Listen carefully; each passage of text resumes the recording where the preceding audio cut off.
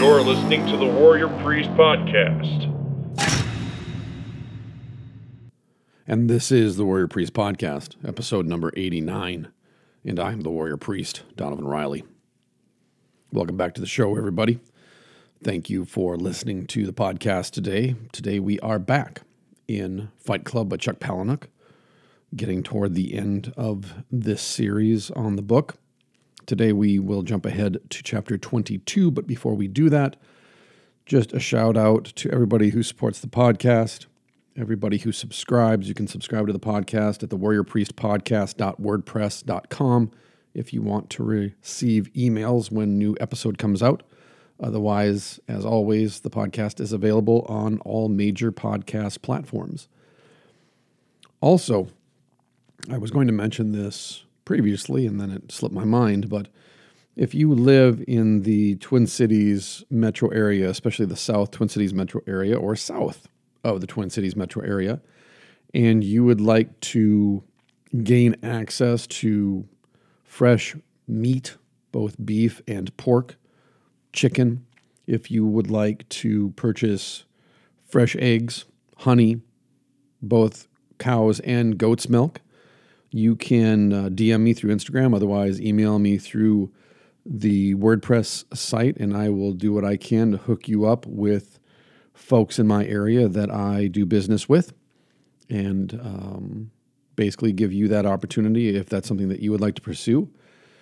Otherwise, as always, if you have suggestions for the show, something you'd like me to read or meditate upon, or you think would benefit myself and the listeners, go ahead and shoot me a DM on Instagram as well, or send me an email through Anchor FM, through the Warrior Priest Podcast at Anchor FM. So that being said, then, let's dive into chapter 22 of Fight Club by Chuck Palahniuk. All night long, your thoughts are on the air. Am I sleeping? Have I slept at all? This is the insomnia.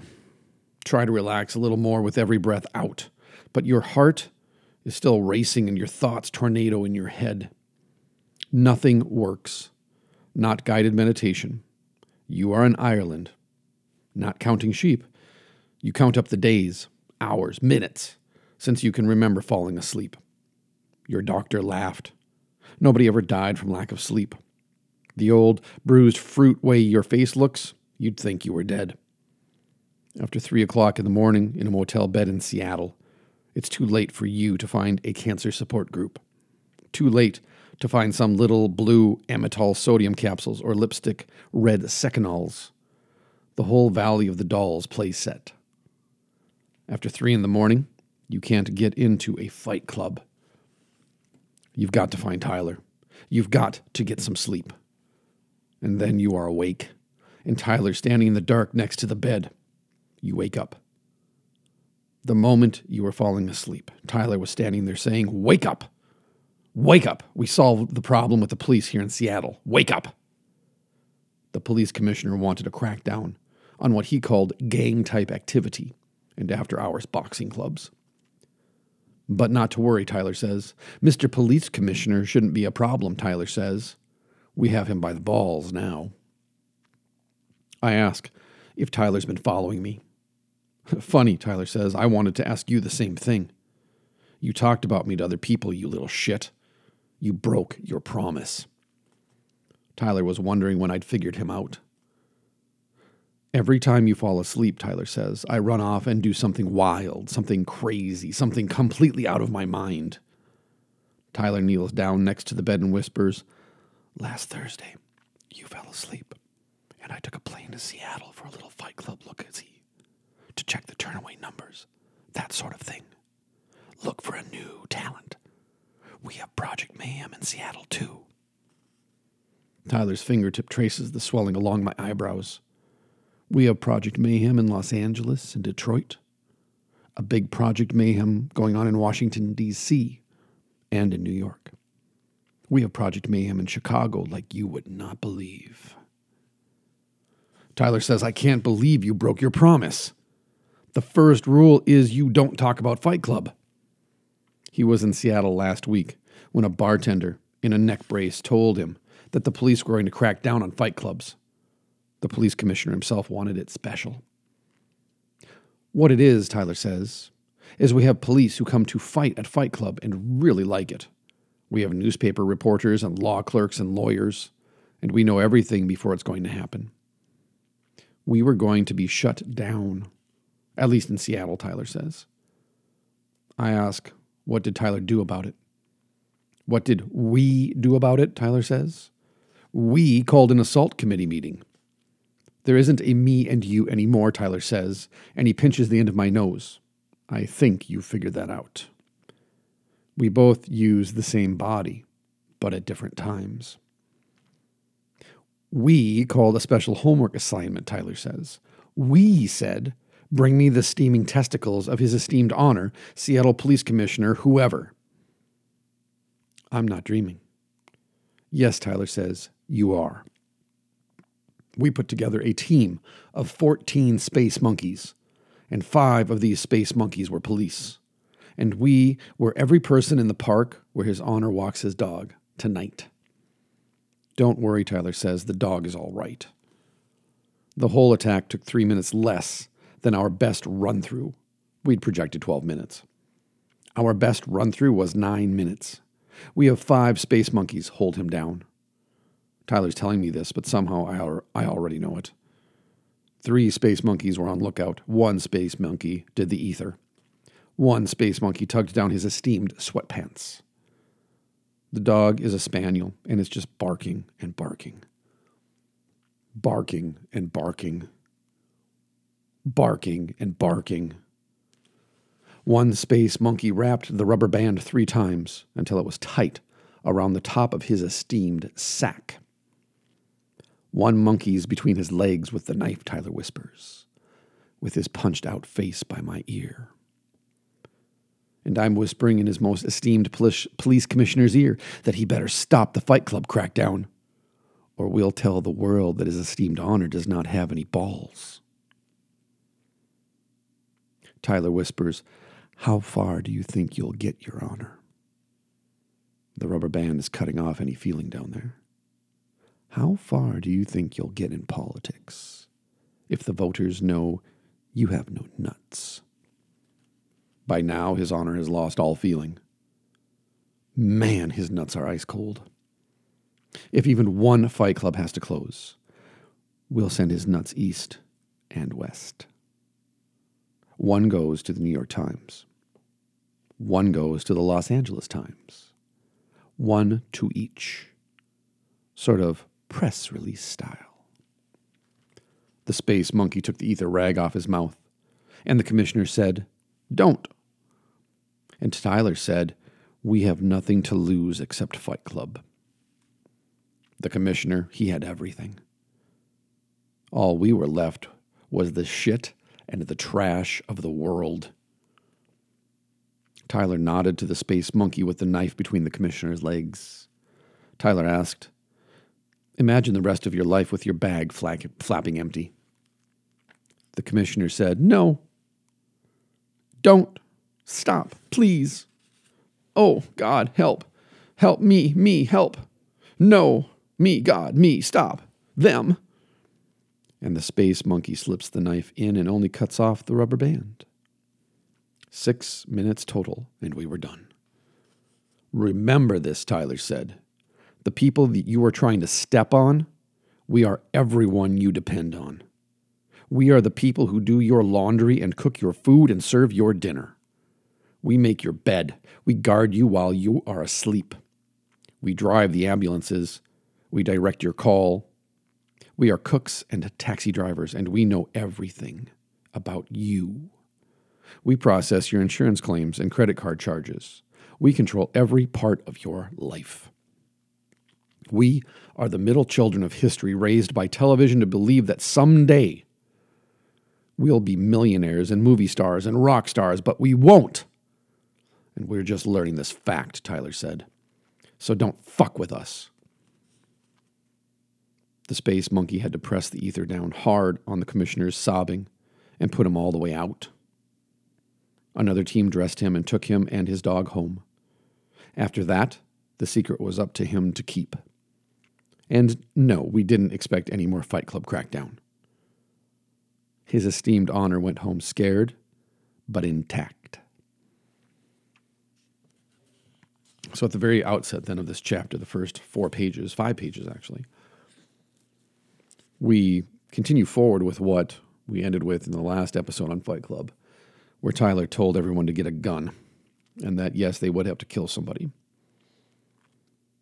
That we've gone from Fight Club as a violent support group for emasculated men to Project Mayhem, which then escalated their activities from simple mayhem, little anarchy here and there, little chaos causing, to burning buildings, starting fights,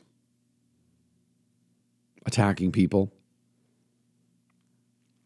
But yet on the flip side, while all this is happening, more and more people are starting fight clubs, joining fight clubs, finding a sense of purpose and meaning, a sense of identity and belonging in the fight clubs. And the fight clubs now have spread and franchised across the country and around the globe. It's all happening. So as Tyler says, all of the people that these ruling elites take for granted, that they treat them like Lazarus laying there with the dogs licking his wounds as the rich man steps over his body to go about his day's business. That we are the middle children of history. We are the ones who do everything for you, whom you ignore and treat as subhuman. What is truly unfortunate in the present tense, then, is that this group of people has turned against themselves. They are warring, fighting, attacking, and vilifying each other because they are being manipulated by the ruling elites. The politicians, the social influencers, the celebrities and professional athletes who are mouthpieces for the pharmaceutical companies, the CCP, these multinational corporations that pay them to say whatever they want them to say. Somehow, we have become so dumbed down, so willfully blind to the truth about how we are viewed by those who are the ruling elites, the social influencers, those who turn the knobs of society, industry, commerce. If they want to, they can turn off the pipelines so that there is no gas at the pump. If they want to, they can choke the supply chain so there's not enough food on the shelves in the grocery stores. If they want to, they can drive up inflation to the extent that the dollar is worth next to nothing. They can offer us free donuts and beer and French fries so that we will volunteer to be lab rats in their experiments. Not just pharmaceutical experiments, but social experiments in race baiting, fear-mongering, hate-mongering. We have turned against each other because we are behaving like dumb children. But that's an insult to dumb children because even children try to figure out how to get along and play together with each other. We have allowed ourselves to be manipulated by these ruling elites who view us as less than human, as disposable, by the way, which is why, according to the Great Reset, they wanted to reduce the world's population by 95% by 2030. Where do you think that 95% is going to come from? It's going to come from all of those in societies that are consumer-driven, societies where you have no inherent value apart from your ability to produce. What do you make? What do you produce that will help us meet our bottom line, reach our quarterly reports so that we can go in front of the board of directors and say we made a profit again this quarter? What's going to pad my retirement? If you can't contribute to society by enriching the heads of these corporations, then you are worthless, which is why 42 million babies are aborted every year, and that's just the ones that are reported. That's why the past year we've watched governments justify euthanasia, and not just euthanasia, but eugenics, because you have countries like Great Britain, Ireland, Iceland, and others whose governments, ministries, departments of health signed off on not treating, not resuscitating those with mental handicaps or physical handicaps. And then after that, just look into the Gates Foundation and look how many tens of thousands and hundreds of thousands of people they've killed through vaccinations and birth control measures in Africa, in India, and in other parts of the world. The 95% that the Great Reset has targeted for extermination are all of those in third, fourth, and fifth world countries that are seen to be a burden on society, on the world. This has nothing to do with climate change. That's just the cover. That's just the excuse. Just like COVID was the excuse to engage in these social engineering tests to see what they could get away with and what we would comply with and whether or not we would go along with their orders. The past year and a half now,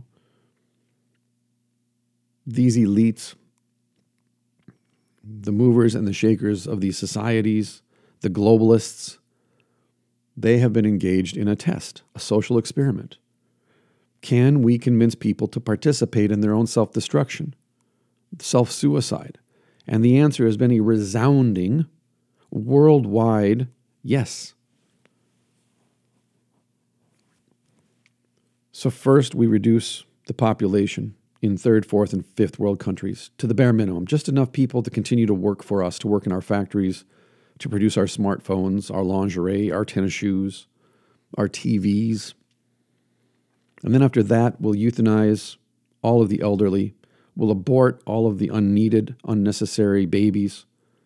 We'll kill off all of people with Down syndrome and other mental handicaps.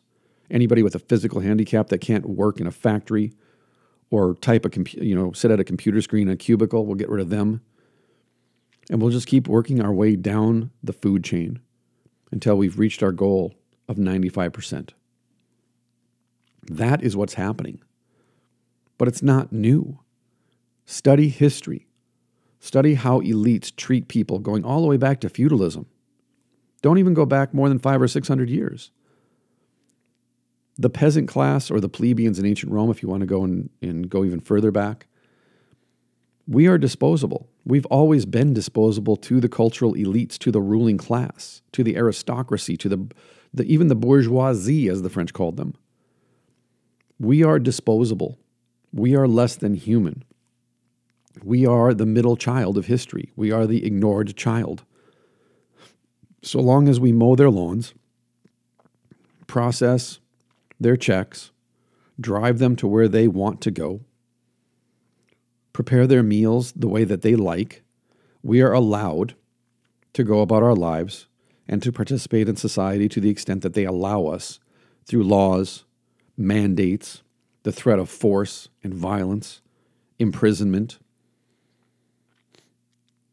We don't have rights. I covered this in the previous podcast. We have privileges. And those privileges, as we've seen the past year, can be taken away at any time. And unfortunately, the very group of people that make up the majority of the population in the United States, for example, and in every country on earth, rather than rise up together and to announce in an almost Tyler Durden fashion that we will not be fucked with anymore, instead of doing that, we allowed these cultural elites and the ruling class to turn us against each other, to attack each other because of the number of pronouns in our Instagram account profile, to attack, to hurt, to kill each other because of the color of our skin, to segregate us right down the middle of those who are vaccinated and unvaccinated. We have been manipulated. We have been targeted. We have been forced to comply and propagandized and indoctrinated and brainwashed all the way, step by step, so that we never wake up to the fact that the people that we are vilifying are actually our friends, our neighbors, and our allies. People that are just like us in every way.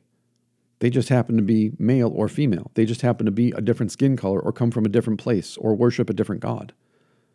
Maybe they eat a different diet. Maybe they have a different exercise routine. Maybe they're in a different tax bracket. Not that radically, though. Although it is getting more and more common to find people that make far more money than I do who are still considered working poor. We are the middle children of history. We were raised on television. I was raised on Saturday morning cartoons. I was raised on after-school cartoons.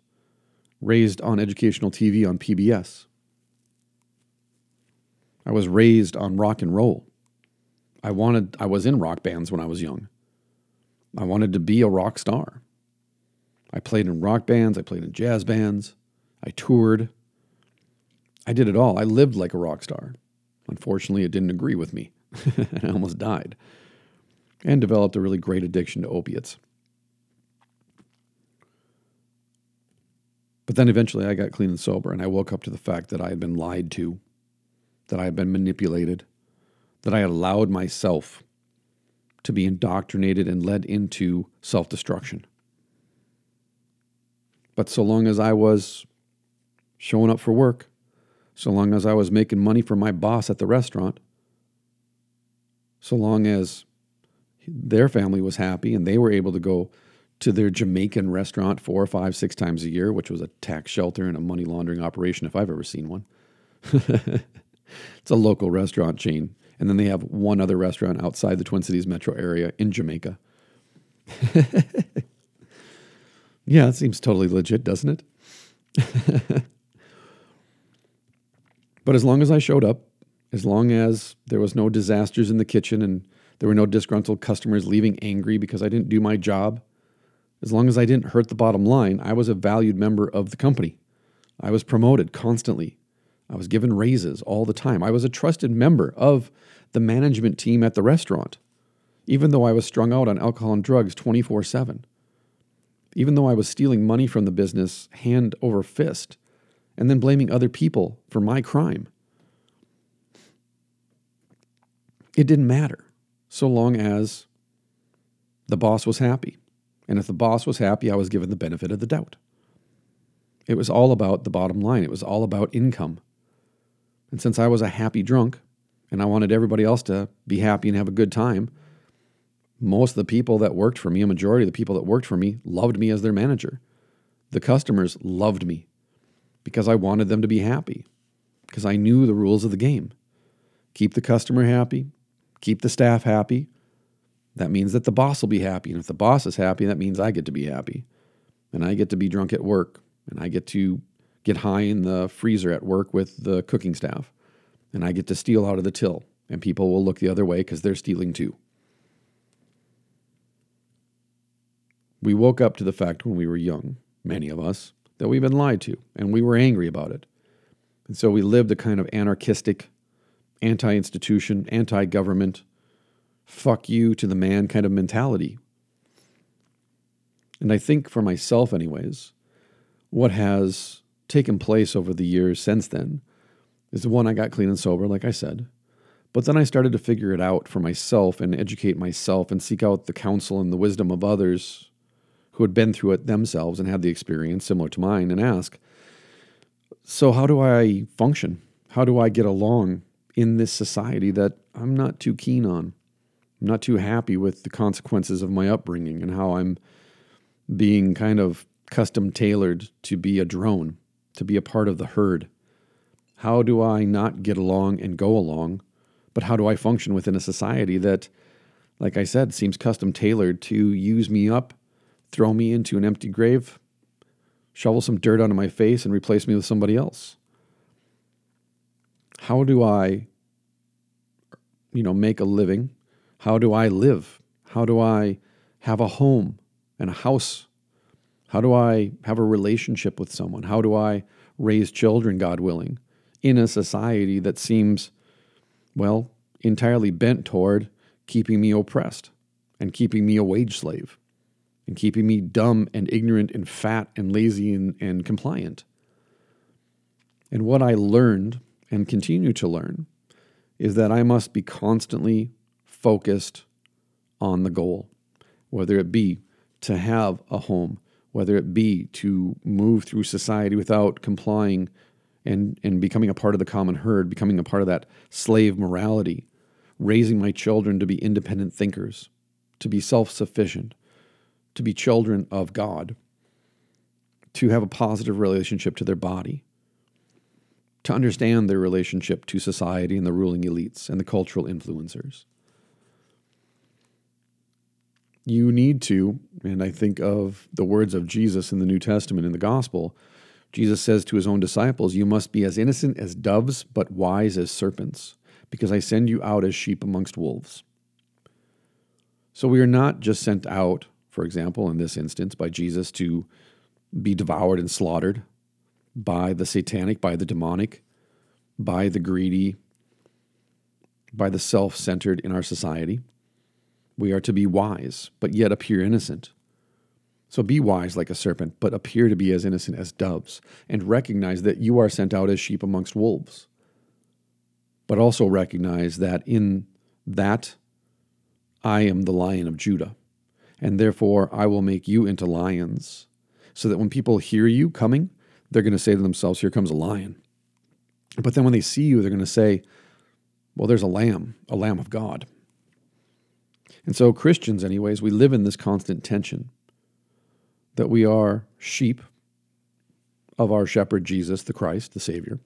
But simultaneously in the world, we are called to be lions, to be wise as serpents, but innocent as doves. And to live in this constant tension, this dichotomy between these two seemingly paradoxical images, to be a sheep and a lion, to be a dove and a serpent. And I think that's what so many people, even Christians, especially Christians, get so terribly wrong about the Christian faith, is that Christians are not called to be doormats. We're not called to be wallflowers. We're not called to be passive-aggressive, just sit there and take it and say, well, it's God's will. We are called to live in this dichotomy, this paradox, to be innocent like doves but wise as serpents, to be sheep in relation to our shepherd Jesus, but to be lions in relation to the world, to our neighbors. And to always live in that tension. And it is difficult, and it requires strength, and it requires patience. It requires a lot of hope. That's the nature of faith. But in order to do that, as Christians, then we lean into our God. We lean into our Heavenly Father. We lean into Jesus, the Lion of Judah, our shepherd, our good shepherd. We lean into that and we draw strength from that rather than drawing strength from politicians, social influencers, athletes, celebrities, whoever it might be. Because if we don't figure out that these people are not gods, they're not demigods, they're not even heroic, they're just normal men and women. And they will die, and they'll die with the most toys and the most money in their pocket, but they'll still be dead. And then someone will come along and take over for them too. So what are we going to do in the present tense? What are we going to do recognizing that we are on our own? That those who claim to represent us don't. That those who claim to be there to entertain us, to take our minds off the troubles and cares of our lives, are mouthpieces. They're a part of the propaganda machine for the ruling elites, the globalists. What do we do? Well, we must be wise and innocent. We must travel and interface and engage with our neighbors, with our coworkers, with our peers and teammates. We must go into the stores and interface with these people who we know are opposed to us, who lionize us, who vilify us and demonize us because we refuse to walk in lockstep with them. We refuse to bend a knee and comply to leaders that we recognize. These are satanic individuals. These are demonic individuals. These are people with a morally evil agenda, and they don't care how many of us they kill to meet their quotas for the number of vaccinations. Which, by the way, if you haven't figured it out yet, there's a lot of governors that are getting kickbacks from the pharmaceutical companies for meeting a certain quota for vaccinations in their state, which is why, as of May 14th, 2021, the governor of Ohio is offering $1 million to various people who get in this lottery of vaccinations, which, by the way, that $1 million or the several $1 million, that's taxpayer dollars. Who rises up? Who rebels against that governor? Who marches on the Capitol and says, listen, you don't get to use our money to bribe people to be a part of your social experiment. You don't get to use our hard-earned money to turn other people into guinea pigs. Why don't we rise up against that? Why don't we fight back against that? Why don't we tear them down and replace them with people who actually represent us? Why do we continue to participate in a system that we know is rigged, that we know our vote doesn't actually count? Between gerrymandering and ballot harvesting, between Dominion deleting voting records and databases in Arizona, for example, in Maricopa County and other places, we know the game is rigged. We know the jig is up. The information is out. We know that Anthony Fauci not only was funded, but funded the lab in Wuhan, which I said a year ago he was doing, because we've known this for years. He was exposed before, I think it was the Senate or the Congress this past week. Not only does he send money to the lab, but he was exposed as coordinating with the CCP, with the Chinese Communist Party, to engage in a campaign of propaganda in the West with the express purpose of destroying the economy, destroying the society, enslaving the population. This all came out, and no one is outraged. Well, very few people are outraged. Very few people are motivated to rise up. Very few people are angry enough to demand change. Instead, they just shrug their shoulders and go on with their life. And in a way, they're right, because nothing's ever going to change. Because Anthony Fauci has been doing this since the 80s. But because we are the United States of amnesia, because we don't study history, because we allow ourselves to be indoctrinated and brainwashed by the public schooling system, by the mainstream corporate media, by politicians, celebrities, professional athletes, and social influencers, because we actually think Bill Gates has a leg to stand on morally and ethically, we march along in step. They call the tune, we dance. They set the beat, we march. They say jump, we say how high. We behave like abused children, as if we've got Stockholm Syndrome. And it is not inspiring to me to see what is happening within society as our civilization continues to crumble. This is why I said at the beginning of the show, if you live in the Twin Cities metro area, the South Twin Cities metro area, or south of the Twin Cities, get a hold of me if you want to get in contact with folks that can get you fresh beef and pork and chicken, fresh eggs, fresh honey, fresh cow and goat milk, fresh cheese, soap.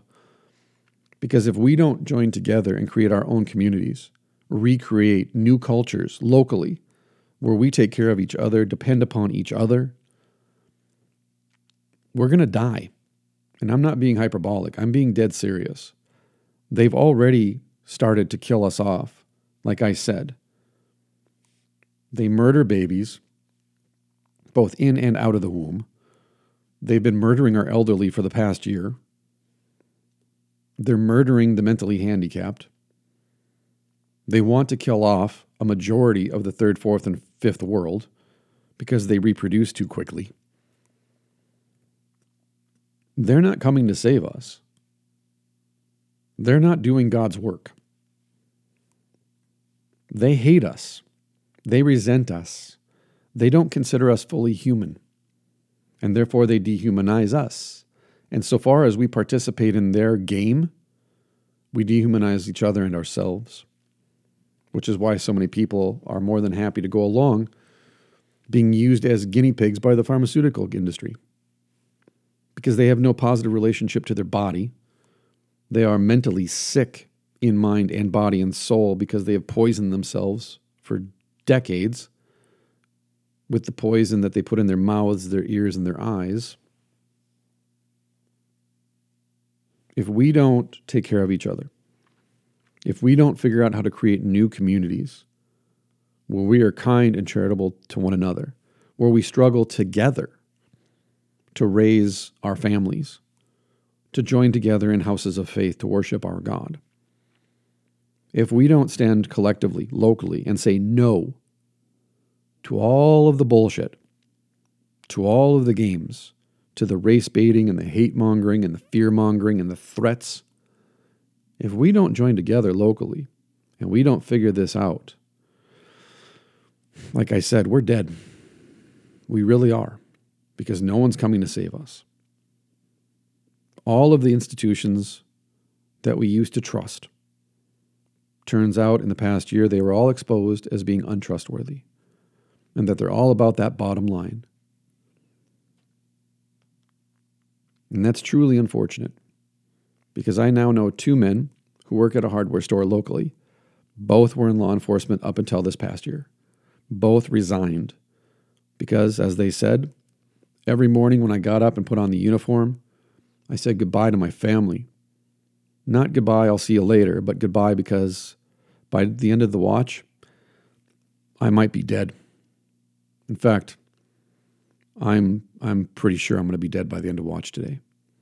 Imagine waking up every day, putting on your uniform to go to work, whatever your job is, and saying goodbye to your family. Not, I'll see you at lunch, not, I'll see you at 3 or 5 or 6 o'clock tonight, but goodbye, as in, I'll see you at the resurrection, because today I'm probably going to die. Why? Just by virtue of the uniform that I wear. Just by virtue of what I represent and what I am cast as by the corporate media, by these hate mongers, by these fear mongers, by these politicians, by the way, who want to get rid of law enforcement so that they can create a new form of law enforcement, a federalized law enforcement agency that answers only to the federal government. And if you want to know how that works out historically, go read about the history of China, Russia, Germany, Venezuela, North Korea, Vietnam. I can go on and on and on. We never learn because we lack the curiosity to ask the question, what the hell happened? Why is this happening to us? Where does this come from? How did this originate? Who is it that put forth this plan? What's the end game here? What do they stand to gain from this? What do we stand to gain? What do we stand to lose from this? How can we circumvent this? How can we subvert this? How can we thrive in the midst of tragedy? How can we remain free and at liberty in the midst of an authoritarian takeover of our government, both federally and at the state level, and some people even at the local level? If we don't join together, if we don't recognize that we are the middle children of history and that we are on our own, and that the ruling elite have never cared about us, they do not have our best interests in mind, they could care less if we live or if we die. If we don't figure this out and then take steps to do something about it, then we can't really be angry at them because it was our choice to allow them to annihilate us. So let's not do that. Let's get together. Let's build up our congregation locally. Let's build up our community and start a new culture, a new community locally. Let's support each other. Let's work to hook each other up with others so that this family has a farm. They want to sell their milk, their cheese, their soap, their honey. Let's do this. This other group over here, these people over here, they've got their own business. They cut hair. They're beauticians. Let's hook them up so that you can get a haircut. This group over here, massage therapist. Let's hook somebody up over there so they can, engage in their vocation and make a living for their family in doing this. But let's do it one-to-one and cut out all the other hands that are taking money out of our pockets for no good reason other than they sit behind a desk and they've been given authority to charge us a tax or a fee or require us to have this or that permit to build a deck on the back of our house. Let's figure out how we can take care of each other. Let's figure out how we can support each other and yet get along within the context of the society in which we live so that we can act subversively. We can carry on with life. Sometimes, like in Canada now, in secret. Churches and Christians that I know are meeting in secret in Canada because the pastors are arrested and jailed for 35 days on charges that come with no actual penalty. but they're put in jail, in solitary confinement. Why? To make an example of them to others. But I can tell you something from the history of the Christian church's perspective, as a church historian myself, persecuting the church just makes it grow. As my professor liked to say, the gospel thrives in crisis. So the more that Satan afflicts the church, the stronger the gospel resounds throughout the world. And the more people who are struggling and oppressed and afflicted will hear the call of their shepherd and come running. Because that's the weird thing about affliction and crisis, is it exposes all the false shepherds. It exposes all the false prophets and preachers, all the false painted saints, all the false leaders. It exposes everything. It exposes everyone. And what you do then with what you see, you either turn away from it and renounce it and say, well, that's not God. These aren't my saviors. Or you bend the knee and you worship the new God and you accept the new Savior.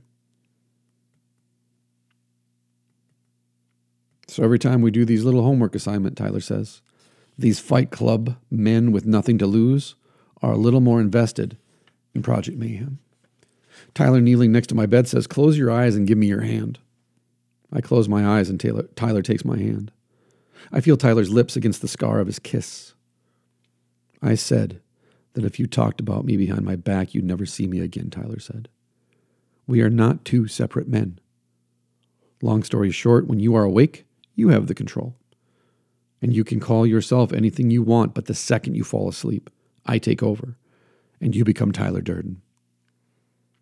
But we fought, I say, the night we invented Fight Club. You weren't really fighting me, Tyler says. You said so yourself.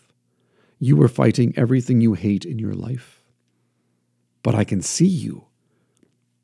You're asleep. But you're renting a house. You held a job, 2 jobs. Tyler says, order your canceled checks from the bank. I rented the house in your name. I think you'll find the handwriting on the rent checks matches the notes that you've been typing for me. Tyler's been spending my money. It's no wonder I'm always overdrawn. And the jobs, well, why do you think you're so tired? Geez, it's not insomnia. As soon as you fall asleep, I take over and go to work or Fight Club or whatever. You're lucky I didn't get a job as a snake handler. I say, but what about Marla? Marla loves you. Marla loves you. Marla doesn't know the difference between you and me. You gave her a fake name the night you met. You never gave your real name at a support group. You're inauthentic shit. Since I saved her life, Marla thinks your name is Tyler Durden. So, now that I know about Tyler, will he just disappear? No, Tyler says, still holding my hand. I would not be here in the first place if you didn't want me.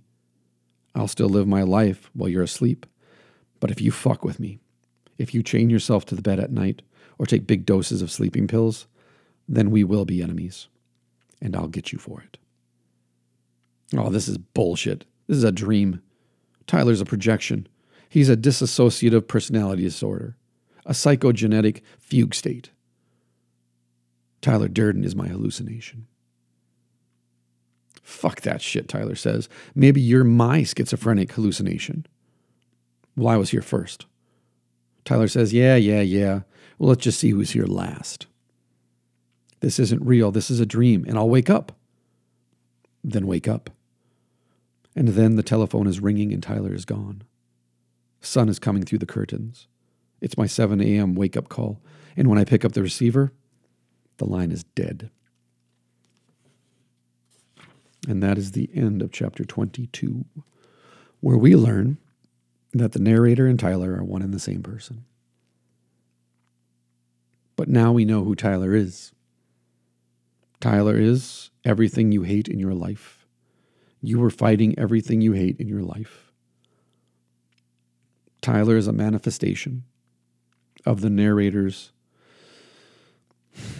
silent scream, his existential crisis, his dark night of the soul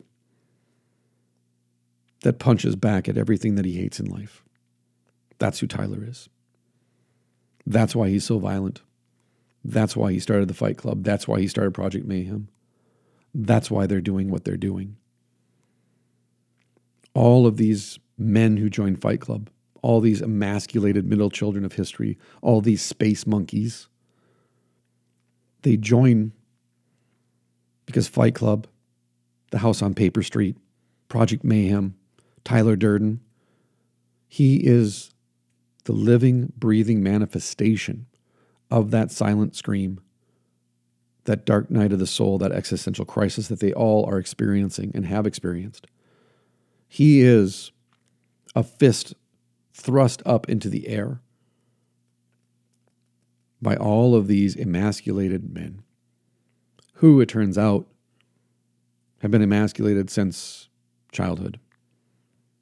They lost their way when they were still boys because they were raised to believe a lie, and they were indoctrinated to see themselves according to that lie and to relate to the world under the umbrella of that lie. Why can't you hold down a relationship with a woman? Why do you lack self-esteem? Why do you second guess and doubt yourself? Why are you so insecure? Why are you afraid to do masculine or traditionally masculine things? Why do you apologize for yourself? Why are you afraid of other men? Why are you afraid of being intimate with other men? Why are you afraid of brotherhood and camaraderie? Why do you work at a job that makes you miserable? Why are you married to a woman that makes you miserable? Why do you live in that house if it makes you miserable? And Tyler Durden is that fist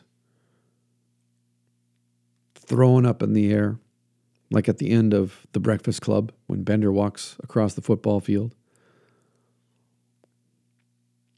We will not be put down and oppressed anymore. We are taking our balls back. That's what they are crying out. That's what they're screaming at the world when they lit the building on fire, when they started fights with people that they were ordered to lose, when they bought the guns, when they put the rubber band around the commissioner's testicles, when they peed in the soup. Whatever it is that they did it because they were punching their fist at the sky and saying, enough, ya basta, in the words of the Zapatistas. Ya basta. It's enough. That's enough. They're fighting against everything that they hate in life. But they're doing it in such a way that they want to tear it all down. They want to burn it all down. As we talked about in the last episode, they want to blast themselves and all of the world free from history. They want to separate themselves from everyone that came before them that contributed to their current state. They want to destroy everyone and everything in the present tense that traps them in this constant state of perpetual pubescence where they're emasculated, unsure, insecure, told what to do and how to do it, told how to think, told how to speak. All of their lives laid out for them by others, and they're expected to comply. Just play your part. The script has been written. Here is your part in the script. Here's your role. Play your role. When I was 24, I tore up the script and moved to Mexico. Lived there as a missionary. Worked in an orphanage. Almost a year later, I came back and I wandered for a time, lost. And then in 1998, I tore up the script again and I got clean and sober. And every time somebody hands me a script and says, here's your role, at some point I've had to tear that script up and say, no more, ya basta. I'm going a different direction. And I may be lost for a time, but I'm free. And I'm not going to march in lockstep with your monkeys anymore. I'm not going to be one of your monkeys that you call the tune and I just dance so that you can make money off of me. The last year, same thing. Maybe it happened to you. You were essentially forced into a corner. You were forced to make a choice, a big one. Walk away from your family, your community, your society that commanded you to stay inside, stay locked down, stay afraid, wear the mask, comply with the mandates, give up your constitutional rights, ignore ADA violations and HIPAA violations, comply with society's march off the cliff, remain willfully blind to the truth, to the data, to the facts, to the research. And instead you said, no, I refuse to go along to get along. I refuse to comply. I refuse to play this sick, degenerate game that you're playing because it's costing lives. Nobody in a position of leadership is taking responsibility for all those who committed suicide, who overdosed on drugs, whose families were blown up in the last year, relationships that ended in divorce, acrimony, violence, all the children that are traumatized for the rest of their lives, the elderly that were allowed to die, who were exposed to COVID early on, and all the elderly who were experimented on, who died since the vaccines have been rolled out. No one's going to take responsibility for their deaths because, like I said, to the ruling elite, their deaths don't count. They are a decimal point on a spreadsheet. They are an axis on a graph. They were never a human being. They didn't have a name. They didn't have a life. They didn't have a family or friends. They didn't have hopes or dreams. They were just a statistic to these monsters. And as Jordan P. says, you can either go and hunt the dragon and confront him in his own lair, or he will come to your town and burn it to the ground and kill everyone else. You can try and hide from the dragon. You can try and ignore the dragon. You can pretend that he's not there under the mountain sleeping, that he's not going to wake up. But he will. And when he does, he's going to come to your village because he's going to be hungry. So you can either hunt him, fight him, and kill him in his lair, just like Beowulf does, or he can come and find you, just like at the beginning of the epic poem of Beowulf. Those are really the two choices we have in front of us in the present. Fight or bend a knee and be devoured. We're either food for the monster or we are a part of the resistance. We are wise as serpent, innocent as dove. We are lions or we are monkeys. We are the monkeys who dance. We are the monkeys who make the money, but get none of the benefits or rewards of that money, of our efforts, of our work. So if we don't stand up in faith, if we don't stand up in charity, if we don't stand up with the strength and the wisdom and the experience that we bring to the table for the sake of our family and friends, the strength to tear up the script, and the hope that we don't need a script. We don't need to play our parts. We can all be free if we just accept that we're free, that each one of us is an individual, body, soul, and mind, that we have our own thoughts, our own way of expressing ourselves, our own way of behaving. And when we get out of line, when we threaten the health and well-being of our family or our community, how about our family and our community have the integrity to stand up and the love to stand up and say, you're wandering in the wrong direction, you're going the wrong way. And it's going to have severe consequences for you personally, but for us as a community. We need to do that. I really do believe that, because for the past year, what I've witnessed is a whole group of people parrot the words of the talking heads on TV, thoughtlessly, dumbly, like robots. They're like zombies. And when I ask the question, so what's in the vaccine? They can't tell me. Well, what are the side effects? They can't tell me. How effective is the vaccine in immunizing you against COVID? They can't tell me. And yet they insist that I do it. When I ask, How effective is the mask in preventing the spread of COVID? They can't tell me. How effective is social distancing in preventing the spread of COVID? They can't tell me. Why aren't our children allowed to go back to school when they can't spread it? They can't tell me. Why do our children need to be vaccinated? They can't tell me. Other than whatever propaganda they heard on the TV last night.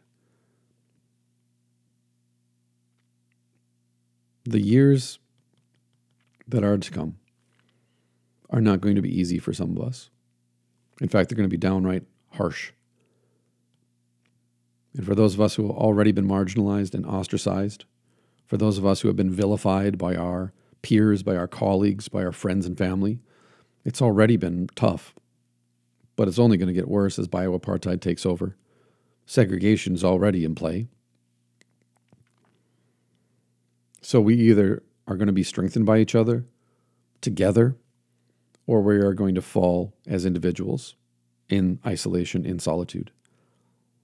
Together we're strong, but alone we are easily overcome. So let's get together. Let's connect with each other. However we do that. Let's build communities. Let's be leaders in our communities, leaders in our homes, and stand up and say, no, I will not allow my children to be vaccinated. And if that means I need to homeschool, we'll figure it out, because my children are worth more to me than complying with these ridiculous, unfounded, unscientific claims being made by the teachers' union and the school board. In fact, take over the school board. If you don't like your school board, if you're upset with the teachers' union, if you're upset with the administration, take it over. Do something. Step up. Be a leader. Don't wait for somebody else to fix the problem. You be the fixer. You rally the troops. You take the lead. If you don't like the way things are going in your church, walk out. Go find another pastor. Go find another church. Form your own church if you have to. Meet in secret if you have to. But get the gospel. Get that good preaching that gives you strength, gives you hope, forgives, encourages, and strengthens you to keep going and trust that God's got this under control. Leave your job. Find another job. Go into business for yourself. Do whatever is necessary to survive and thrive. Do what is necessary for the well-being and the health of you and those that you love most. Do what is necessary. Sacrifice what is necessary to make a home, to make a new community and culture for yourself wherever you are at. And like I said, if you're anywhere near me, you are always welcome in my church. You are always welcome to plant in my garden as it continues to expand week by week at this point. I will connect you with people who can get you fresh food, fresh vegetables, fresh fruit. We run a food distribution out of my church now so that we can take care of all of those people who have been so horribly affected by the utter lunacy and mismanagement of this state by my governor and the local mayors. We're here for you. We're a community that's here for others. All the rebel souls, all the holy mischief makers, the holy troublemakers. We're here for you. You're not alone. You're not alone. There's a lot of us out there. And we're praying for each other. We're supporting each other. We're connecting with each other over social media or in person. But we're there. We just have to learn. We have to accept the fact that no one's going to come along and save us. No one's going to come along and lead us out of where we're at. We have to be the leaders. We have to create the culture in the community.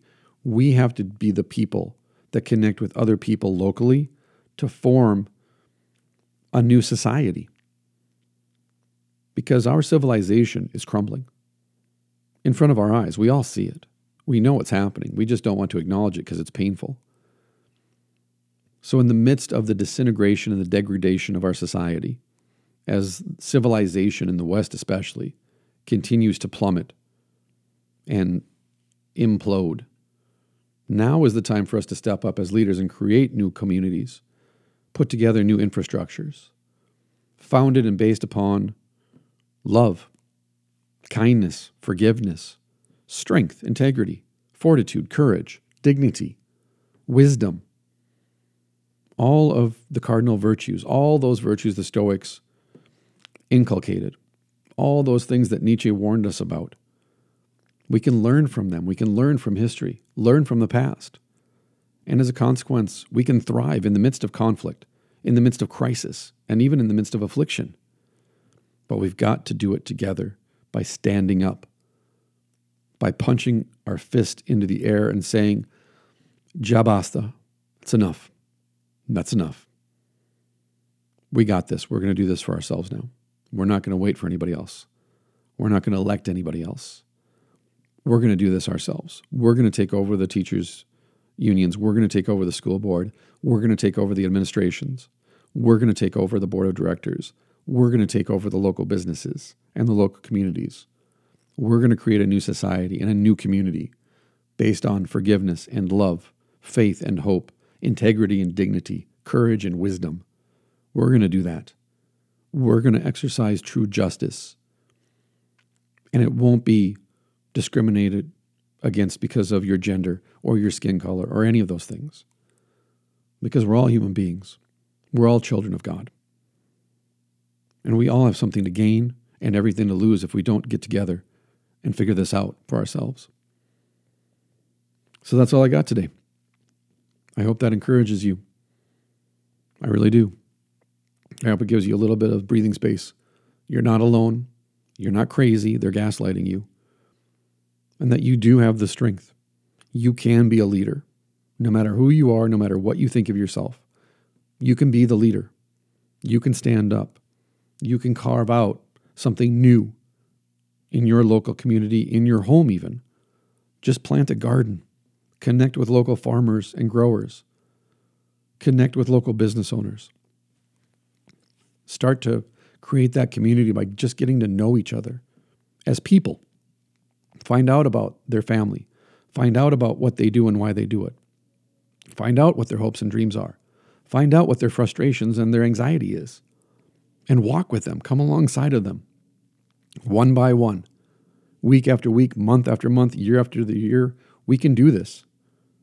We can create a new society. We can create new communities. We can strive towards that more perfect union that this whole country is founded upon. And one last thing. This country was formed by rebels.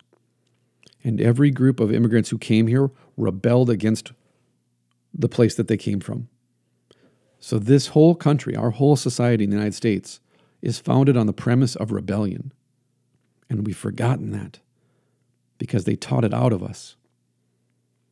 So be a rebel, but be a rebel for change that is positive, productive, and constructive.